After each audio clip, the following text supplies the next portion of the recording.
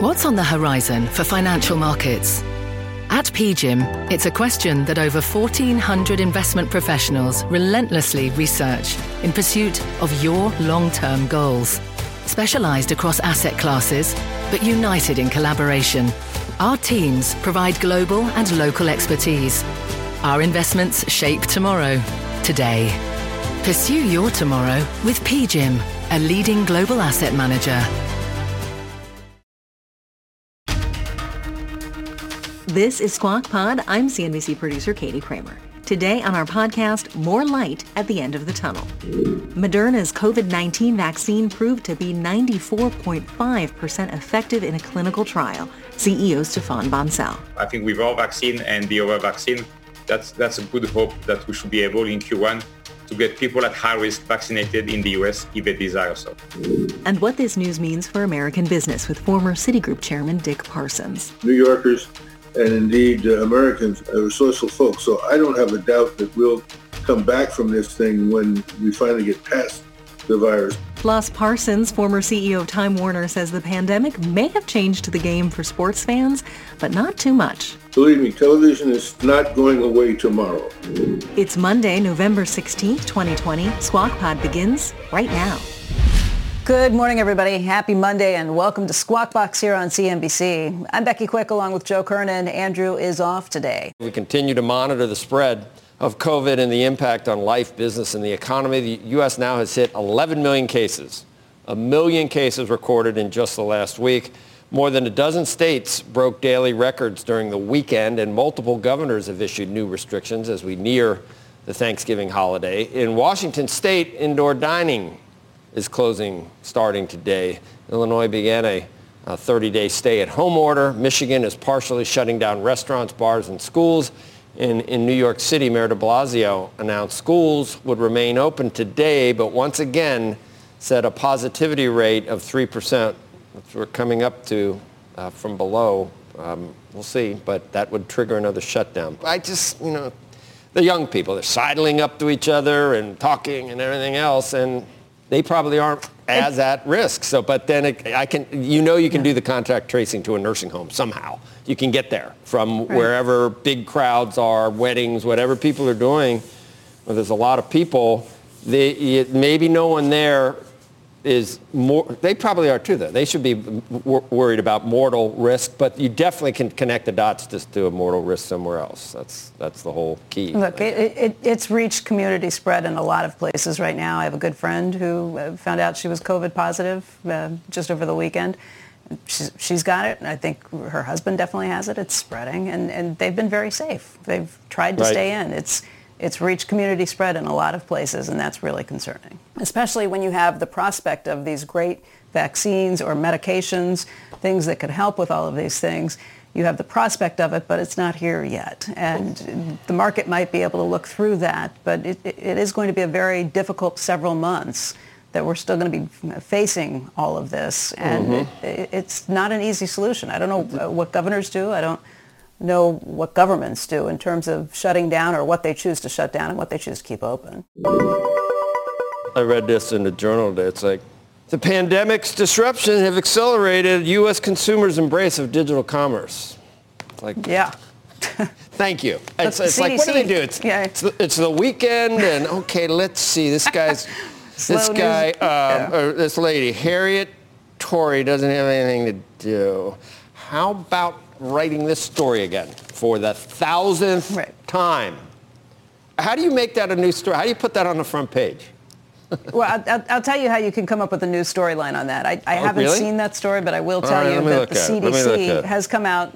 I haven't read the story, but the CDC has come out and said that some of the risky things are going to include people shopping around Thanksgiving and then the Christmas holidays. But they are very concerned about people being out in the stores, because every time you're out in the stores, you raise the potential for being able to pick up on this. So there's that. There's the idea that stores are now starting to limit and count the number of people that are coming in again. Walmart hadn't been doing that in months. They are now starting to count the number of people coming in the doors again, because when you reach community spread levels like that, even simple things like going to the grocery store can be pretty risky. A recent survey by McKinsey found that 3 out of 4 people have tried a new shopping method. That's due to the coronavirus. Okay, so. I'm not going to try and defend that. I wouldn't have gone with the McKinsey study as a reason for front page news. Well, no, but it's a second story. I mean, I think sending. Yeah. I would have led with 4 guys who got on a spaceship that like Elon Musk designed and said, "Okay, right. Let's go." It's like what?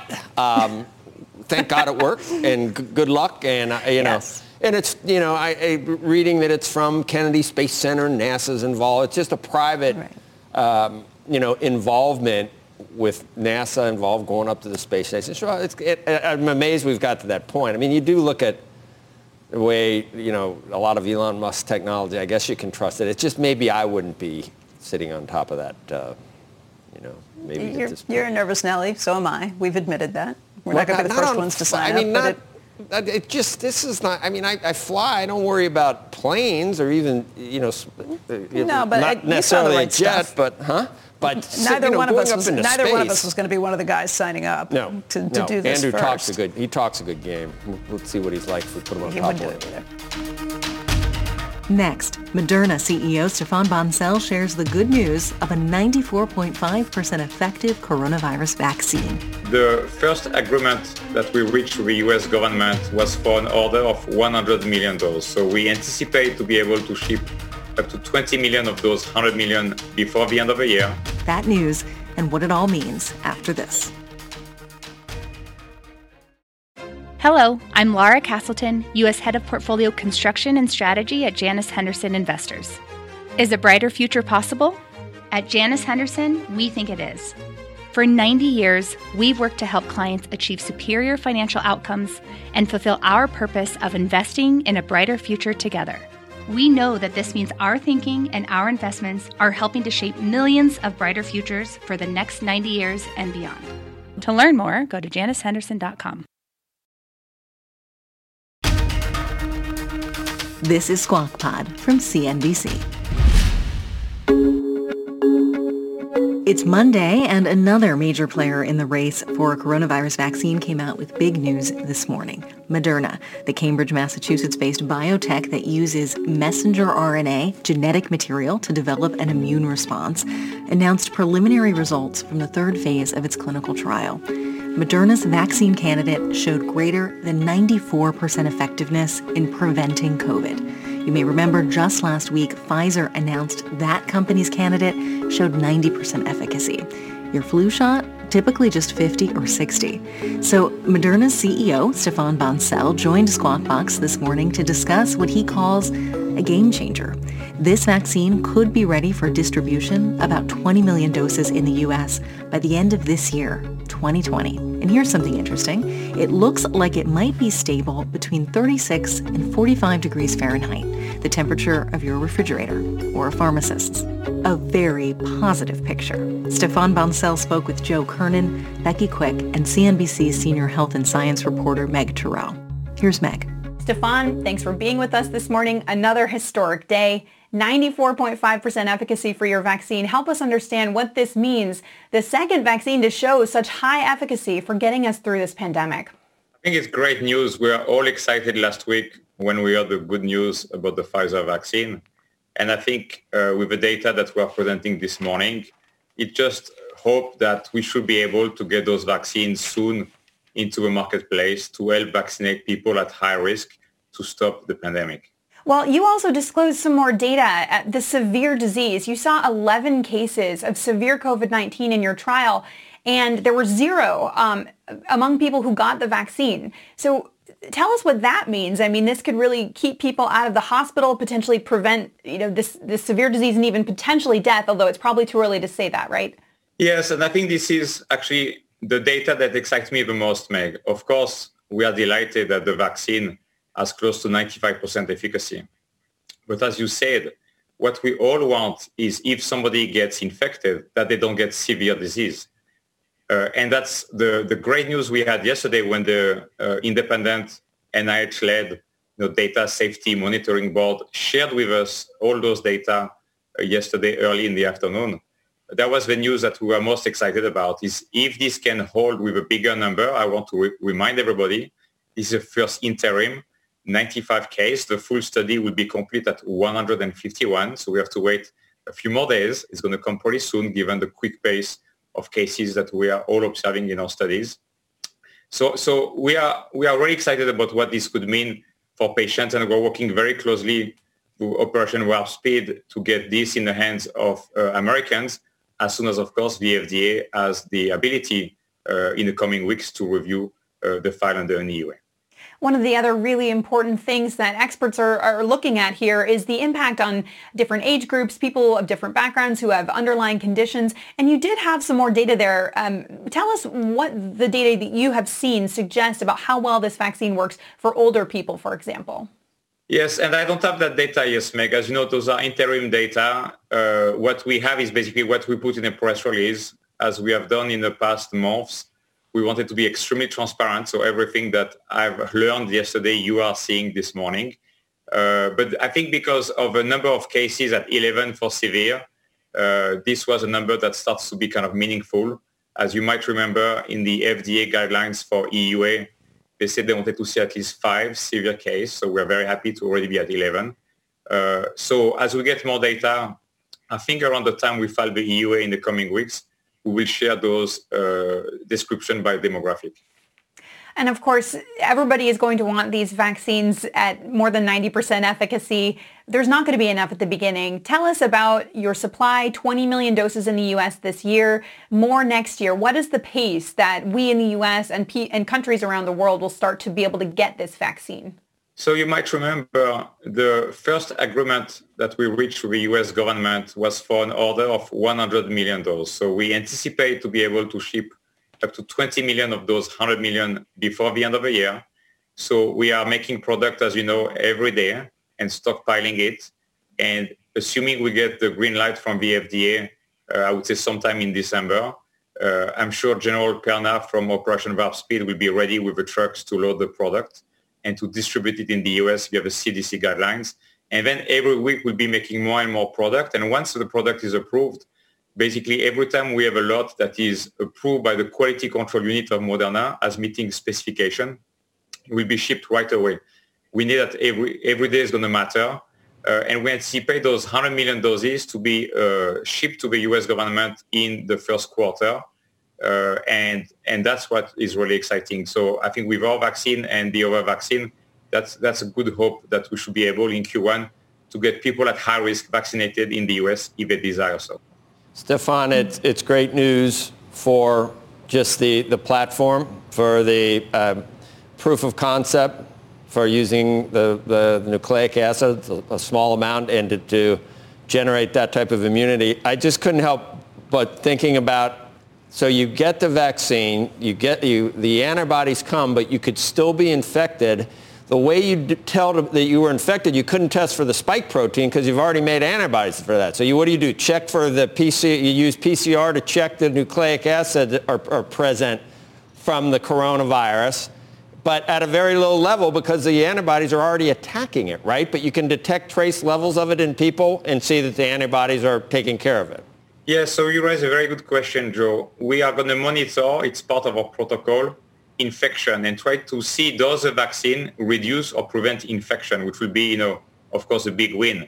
And so what we're going to do, because as you say, once we vaccinate people, they will have antibody to the spike S. This we've shown and we published in the New England this summer. So what we're going to look at is antibodies of other proteins that are in the virus but are not in the vaccine. That is how we're going to be able to see if people got infected by the real virus or not. Yeah, I had to figure that out, how that would work since you're... Okay, let me ask you another question. So there are some that thought maybe if you use the other vector that some of the other companies are using, that the adenovirus itself is helpful in generating immunity, maybe with it mediated a different way, maybe with T cells or with an adjuvant. At 94%, it doesn't look like you need any. It looks like this is fine for the type of immunity that you're looking for. It seems just as good. Can you make that statement? I think so, Joe. And one other thing that we've worked really hard, because this is not an overnight success. As you know, we have been at this for 10 years now, of a lot of investments and focusing on the science. And what we've realized over the years is if we're able to make a very pure mRNA and make a lot of copies of the antigen of a protein of a virus in the human body, then we can get a very strong immune response like we are seeing today. And this is not the first time, we have had the same result with our Zika vaccine, with our CMV for cytomegalovirus. So this is actually the 10th vaccine that Moderna has put in the clinic. And so we're starting to see the power of a platform. And now with this validation, in 2021, we're going to invest even more heavily in our vaccine business. There's a lot of viruses that do not have vaccines that hurt humans today. And we want to really scale up that business and to really leverage the beauty of mRNA, because mRNA is an information molecule. Stéphane, on the COVID vaccine, some of the exciting news I think you're announcing today is just what it takes with refrigeration, because that's been a concern. We talked about that with the Pfizer vaccine, that it has to be kept at 80 below zero. Explain what this means, how you can actually get out and distribute this, and what the shelf life is for this vaccine if it's not kept at those very low levels. Yes, and we've worked really hard for around 4 years to invest in science and process development in how we make the product to be able to get to those temperatures. So what we have now is 6 months at minus 20 Celsius, which is a temperature that the distributors are used to because they are approved product at those temperatures. It's not deep freezing. It's just like a regular freezer like we have at home, minus 20 Celsius. But then the big news of this morning is we got actually on Friday new stability data that show in a regular fridge at 2 to 8 Celsius, like the fridge you have at home, like the fridge that are present in pharmacies and doctor's office for things like insulin, we can store the product up to 30 days, which was a big challenge before. We had 7 days, now 30 days. And then when you want to administer the vaccine, you can keep it 12 hours at room temperature. And the other piece that I think is a big differentiator of our product is we do not need dilution on site. So when you take the vial out of a regular fridge, you don't need to dilute the product, which is going to be simplifying everything for the nurse and the doctors, speeding up the process because we have to vaccinate literally hundreds of millions of people. Hey, Stéphane, thinking about this vaccine coming to the U.S., you said 100 million doses in the first quarter, and then next year 500 million to 1 billion you hope to manufacture for the whole year. How are you thinking about distributing this around the world? How will you make decisions about which governments come first? And are we facing a situation that public health experts have been warning about since this pandemic began, that rich countries are going to get vaccinated and protected first, and poor countries will have to wait longer? Yeah, so that's a complicated one, Megan. So what we've done first is we set up a U.S. supply chain and outside the U.S. supply chain. And this is based out of Geneva with our partner Lonza. And the product is formulated in Spain at our partner ROVI. What we have seen indeed is governments from around the world already placing orders. You're right, it's mostly so far high-income and middle-income country. We have been for now several months in discussion with COVAX, as you know, the facilities set up by Gavi, CEPI, and the WHO to provide tier pricing. We made proposal to them. Discussions are ongoing, and I hope we're going to find a way to provide our vaccine so it's accessible in low-income, middle-income, and high-income countries. Stéphane, one of the benefits is it's easier to manufacture this, but we still wish you could make 1 billion copies tomorrow. Obviously, with other techniques with DNA or whatever we're talking about, it's almost like Moore's law. We've seen how quickly the time has shrunk to sequence and to produce and everything else. What are you working on that would allow much quicker production, or have you already hit the limit of how quickly you can manufacture these little stretches of messenger RNA? Yeah, it's a great question, Joe. I think we still have room for improvement. As you recall, it took us 42 days earlier this year to go from a sequence published online to shipping clinical-grade, human-grade product to the NIH, to Dr. Fauci's team. We are able to shorten that cycle time by investing in science, investing in robotics. And so I think we should be able to keep taking that time down. The reason that we are not able to make 1 billion doses right away is this is our first commercial product. Yes. And so we did not have, like the older technologies, manufacturing capacity already built. We had to build everything this year. The good news for a next outbreak, because there's going to be more, is that we will be ready with manufacturing capacity, and also want to engage with governments to see how we can do more work to get prepared. Because I think if we had invested more collectively as a public-private partnership before this virus appeared, I think we could have saved 3 to 6 months to getting this type of phase 3 data. So vaccines are great, but what about therapeutics? And it's may not be perfect the way that the way that this is delivered, but what's on the horizon for what you might try to do, whether it's a genetic deficiency that you could correct with this technology? This should seem like the tip of the iceberg, and you could really tackle some of the scourges of disease that we humans still are subject to. What's next? Yes, so that's a great question. So we have a few exciting areas that we're working on. We have a product in phase 2 now with AstraZeneca, where we inject our mRNA coding for VEGF into people's heart after a heart attack. And the idea here is that if you survive a heart attack, your heart is going to be damaged, your heart muscle. So you're going to have heart failure. And so the question is, can you inject mRNA in one intervention to have basically your stem cell make new blood vessel in your heart muscle? The phase 1 data looked very encouraging. There was no safety issue. We showed that we can increase blood flow in the arms of diabetics patients. The data in pigs, which is, as you know, in cardiology, is a good translation from animal model to human, was also very nice, published in Nature by the AstraZeneca team. So that's one that I'm quite excited about. The phase 2 is ongoing. We'll wait for the data. The other piece is what you said, Joe, is rare genetic disease. We have now 5 programs in rare genetic disease, mostly targeting the liver right now. And the next frontier we're working on, and I hope we're going to be in the clinic early next year, is autoimmune disease. We're able to code mRNA that gets into immune cells to make inside those cells or on the membrane of those cells on the outside, which you cannot do using recombinant or small molecule, to make a protein of interest to basically help a patient with autoimmune disease. As you know, we're also working with Vertex to get mRNA into the lung.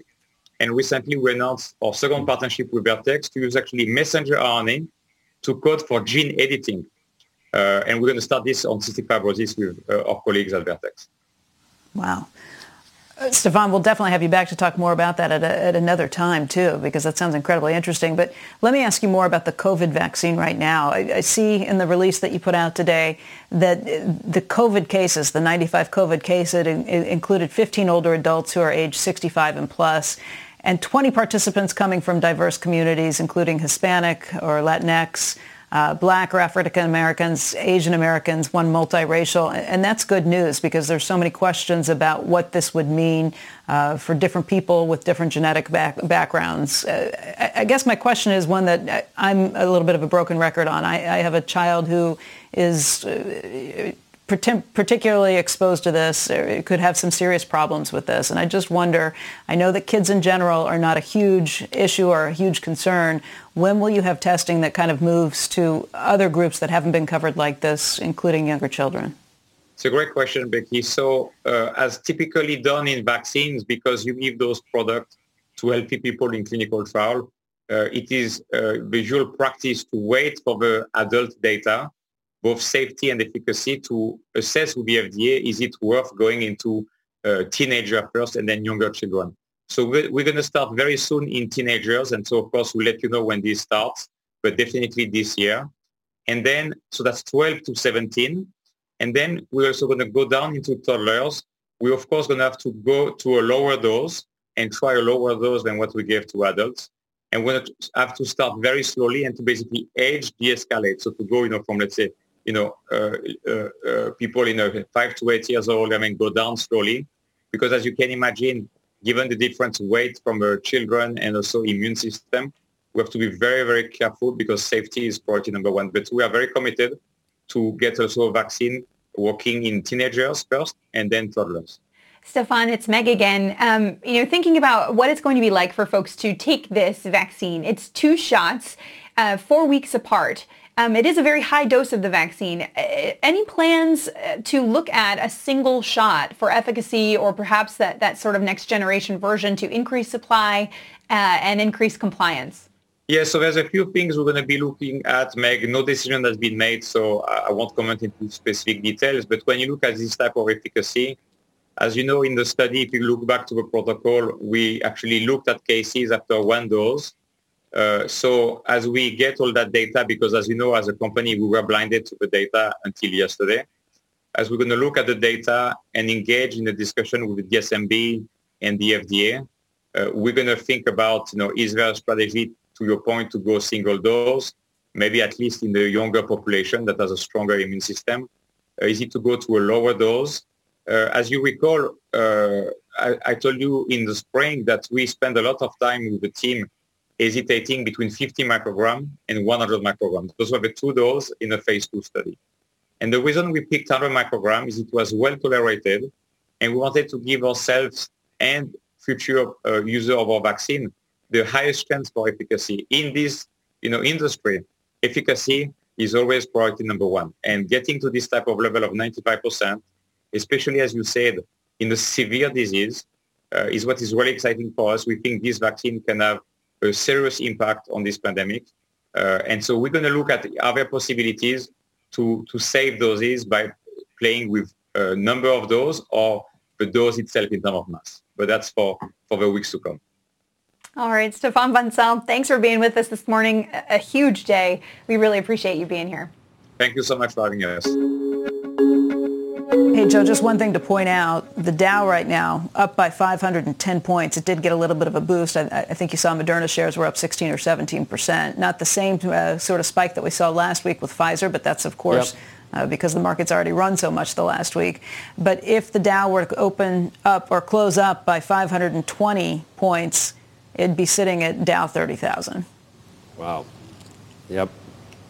29.19. All right, we shall see. We shall see whether the good news is now out. There's something to that sometimes, at least with the way stock markets work. I mean, we're reporting those COVID numbers at the same time we're hitting new highs, so it's obviously playing forward a lot of the positive news that we're seeing. I couldn't help think with Stéphane and actually with Pfizer, I just couldn't help think about, Stéphane got so much grief about selling in 75. You remember? It's almost 100. So, right. And the stock's above 100 now. All the people that write in on Twitter and all the, but whatever. And Pfizer, when Borla was selling, I mentioned this to you last week, almost every analyst has a buy on Pfizer. So he's selling it, he's selling at 40. How does he know how does he know that's probably selling it not at a great price? So, we hear all this stuff. Well, Moderna, like Stéphane talked about this, it was 10 years they've been working on the platform. That's a lot of time waiting to see if something succeeds. And I was thinking how great it is to be alive. How great it is to be alive at a point where, oh my God, they rationally took this, sequenced it, put something in, and if it works, I mean, this would not have happened. Obviously, so many of the horrible scourges, that's the second time I use the word scourge, but in human history, we know so much, and we're just very, very fortunate, and I'm thankful. Next on Squawk Pod, Dick Parsons, former chairman of Citigroup, former CEO of Time Warner. He'll cover a lot of ground, what this vaccine news means for American business, what digital media means for sports fans, and what the election of 2020 means for the future of this country. Democracy only works if the bulk of the people believe and have confidence in the system. And so calling into question the validity of something as fundamental as our voting structure is potentially disastrous. This podcast is supported by FedEx. Dear small and medium businesses, no one wants happy customers more than you do. So you need a business partner just like you. Like FedEx, who understands your passion for serving your customers because they have the same commitment towards you. That's why FedEx offers you picture proof of delivery, packageless and paperless returns, as well as weekend home delivery to 98% of the U.S. on Saturday and 50% on Sunday. See the FedEx service guide for delivery information. What's more, FedEx Ground is faster to more locations than UPS Ground. Trust FedEx for timely deliveries. See what FedEx can do for your business. Absolutely, positively FedEx. Support for this program is provided by Chevron. Methane management is a critical part of achieving a lower carbon future. Chevron is taking action to keep methane in the pipe. Their 2028 upstream methane intensity target is set to be 53% below the 2016 baseline. They're committed to evolving facility designs and operating practices And they've trialed over 13 advanced detection technologies, including drones and satellites. That's energy in progress. Learn more at chevron.com/methane. Welcome back to Squawk Pod. Good morning and welcome to Squawk Box here on CNBC. I'm Joe Kerner along with Becky Quick. Andrew's off today. And news that Moderna's COVID-19 vaccine was 94.5% effective in a clinical trial, causing U.S. equity futures to jump. The Dow looking like it'll get very close to 30,000. Thanks, Joe. That makes two very strong vaccines after Pfizer's was shown to be 90% plus effective in a trial of its own. Joining us to talk about what this means for the country and for business is Dick Parsons. He's senior advisor at Providence Equity Partners. It's a private equity firm that specializes in media, communications, and information companies. He's also, of course, the former chairman of Citigroup. And Dick, it's really good to see you. How are you doing? Well, I'm doing well. How are you, Beck? I'm doing well, too. I'm glad to hear this news today about Moderna. That makes two vaccines that look incredibly promising with great efficacy, much better than we had anticipated. And I just wonder what you think this brings us to as we continue to see the COVID case climb, but we do see these effective measures that are going to really help us down the road. Well, I think it brings us to a point of positivity because, this virus is getting... and its impact is getting worse and worse all the time. People think it's going to kind of peak, I guess, around between Thanksgiving and Christmas. But this suggests that there's an end. There is a light at the end of the tunnel. There's an end to this. American business has struggled, but, as always, there's been a lot of ingenuity. And there's been ways that businesses have very rapidly tried to change the way they do business and make sure that they can operate in this environment. Where do you think businesses stand right now? And I'll ask you specifically about media because of your focus on media. Where is media going to go? Where are viewers going to go? How much of this has changed during the pandemic, how we do things? How much of that will change and go back after? Well, let me touch first on the ingenuity part. I live in Lower Manhattan, down in Tribeca, and to see the way in which small business owners, like the restaurateurs, have come up with innovative and creative ways of working around the limitations that the virus has imposed has been impressive. I mean, New Yorkers and indeed Americans are resourceful folks. So I don't have a doubt that we'll come back from this thing when we finally get past the virus. But it has been tough, particularly at the bottom of the pyramid for the people who have the jobs that serve other folks. They've been impacted the most. In terms of the media, though, I think what this has done is it's just introduced a lot of things, all things digital, I'll put it that way, to the consuming public at a much faster rate than otherwise would have happened. I hear from CEO after CEO that, we thought it would take 3 years, 5 years for us to, get fully kind of baked into the way people consume media, and it's happened in 6 months because, this virus has kept us all home, and people are now finding out that you can get a lot of almost everything, on a streaming basis into your house, including your workmates. So what does that mean for the traditional media companies like Time Warner, your old company? What does that mean in terms of where the profitability lies? Well, as you know, Time Warner is now part of AT&T, and what AT&T has done is they've sort of turned the ship completely into the wind of streaming. I mean, they've collapsed the discrete parts of the business we had, which were, sort of television, movies, appointment viewing, and they put it all on, HBO Max, and it's now a big streaming service. So I think what it means for the big guys, at least, is aggregating the content that they have and trying to create compelling streaming services that they can monetize. Dick, you've touched on so many different things through your career. I think of the time that you spent with the NBA and just looking at what it has meant for sports viewing on television right now, how that's been under pressure. Do you think that's because people aren't going to watch sports the same way, or do you think that's just because we've seen so many sporting events that have been condensed and kind of crunched into one place, so there's a lot more competition? Well, I think sports is, and will be going forward the compelling form of content. And as soon as people can get back to, the sort of arenas full way of viewing it, we'll go there. But I watched a couple games yesterday. Television has kind of made the adjustment. NBA, NFL, they're sort of back in the swing. You're not going to see sports go away, and it's going to continue, I think, to be the most compelling content out there. And what the digital world will do will be kind of presented on as I want to watch it, and in the increments I want to watch it basis. A lot of these millennials and the youngers, Gen Z, I guess they call it, they don't want to sit and watch a 3-hour football game or a 3-hour baseball game. They just want to see the highlights.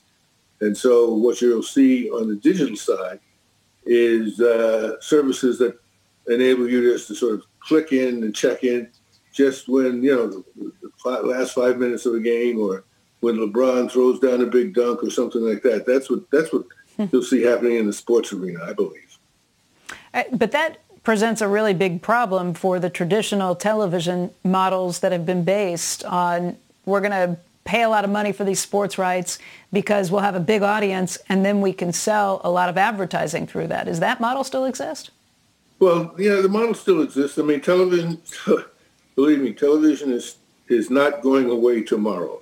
But the trick will be to see what the revenue share is going to be between all of these sub-licensors who want to take just a piece of it, and the big licensors who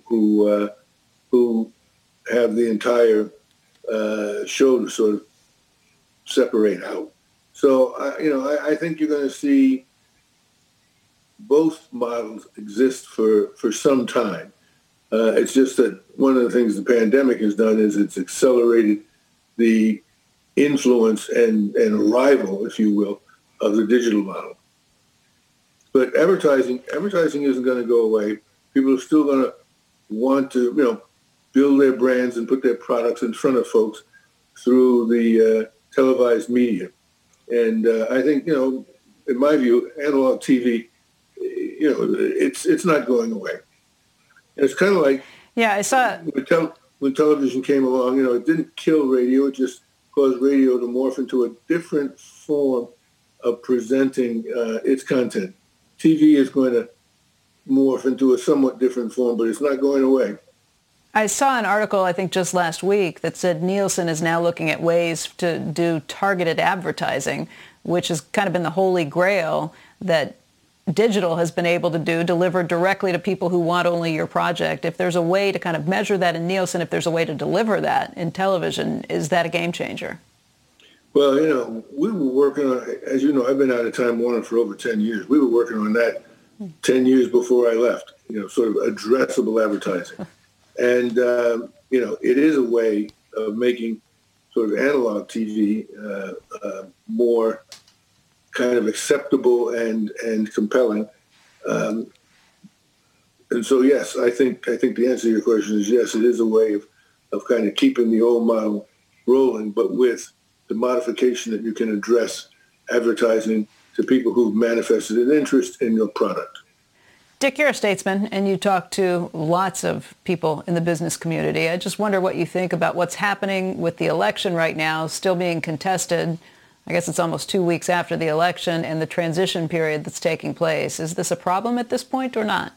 Well, I definitely think it's a problem. Because, democracy, you and I had some interesting conversations back in the financial crisis where I was making the point that the banking system, bear with me on this, can only function if people have confidence in the banks, right?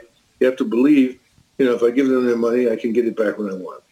Well, the same is true about democracy. Democracy only works if the bulk of the people believe and have confidence in the system, that their votes count, that the institutions that they rely on work. And so calling into question the validity of something as fundamental as our voting structure is potentially disastrous, right, to our democracy. So one would hope, I think everybody hopes, that this gets resolved quickly. And, as I thought about it, I thought this is an opportunity for this President Trump, really to shape and define his legacy in a way that it hasn't been shaped or defined heretofore. You know, if you think way back, remember, I'm old, so I remember JFK. And when, you know, here's some, 50 years later, almost 60, he's still remembered more in people's minds for that inaugural speech he gave when he became president than anything else. You know, ask not what your country can do for you, ask what you can do for your country, all of that sort of rhetoric. This is an opportunity for this president to really define, you know, what it was that he thought America needed to happen to make it great, what he did and what his legacy is, and go out on a high note instead of as a sort of, you know, petulant little fellow who just can't stand to lose.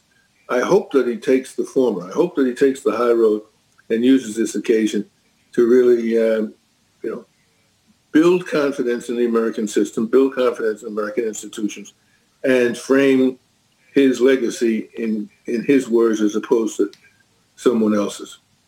Hey, Dick, thank you. It's good talking to you, and we hope to see you again soon. Always a pleasure. Joe, and you and I had a chance to say hey, but hey. Hey, Dick, it is good to see you. I was going to talk about the Senate and some other things. I know you probably, gridlock's not great, but there's worse things in the world, I guess, right, if that's what happened? Well, there are worse things, and we'd like to see us not go down any of those roads. All right. Great. Good to see you. We'll see you again soon. Take care, guys. That's Squawk Pod for today. Thanks for listening. Squawk Box is hosted by Joe Kernan, Becky Quick, and Andrew Ross Sorkin. Tune in weekday mornings on CNBC at 6 a.m. Eastern. Subscribe to Squawk Pod. We are available on Apple Podcasts, Spotify, Stitcher, wherever you listen. Share this podcast with a friend. Tweet us at Squawk CNBC, and we'll meet you back here tomorrow.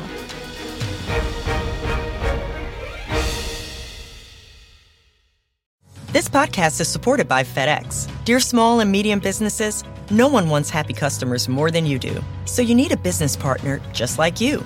Like FedEx, who understands your passion for serving your customers because they have the same commitment towards you. That's why FedEx offers you picture proof of delivery, packageless and paperless returns, as well as weekend home delivery to 98% of the U.S. on Saturday and 50% on Sunday. See the FedEx service guide for delivery information. What's more, FedEx Ground is faster to more locations than UPS Ground. Trust FedEx for timely deliveries. See what FedEx can do for your business. Absolutely, positively FedEx.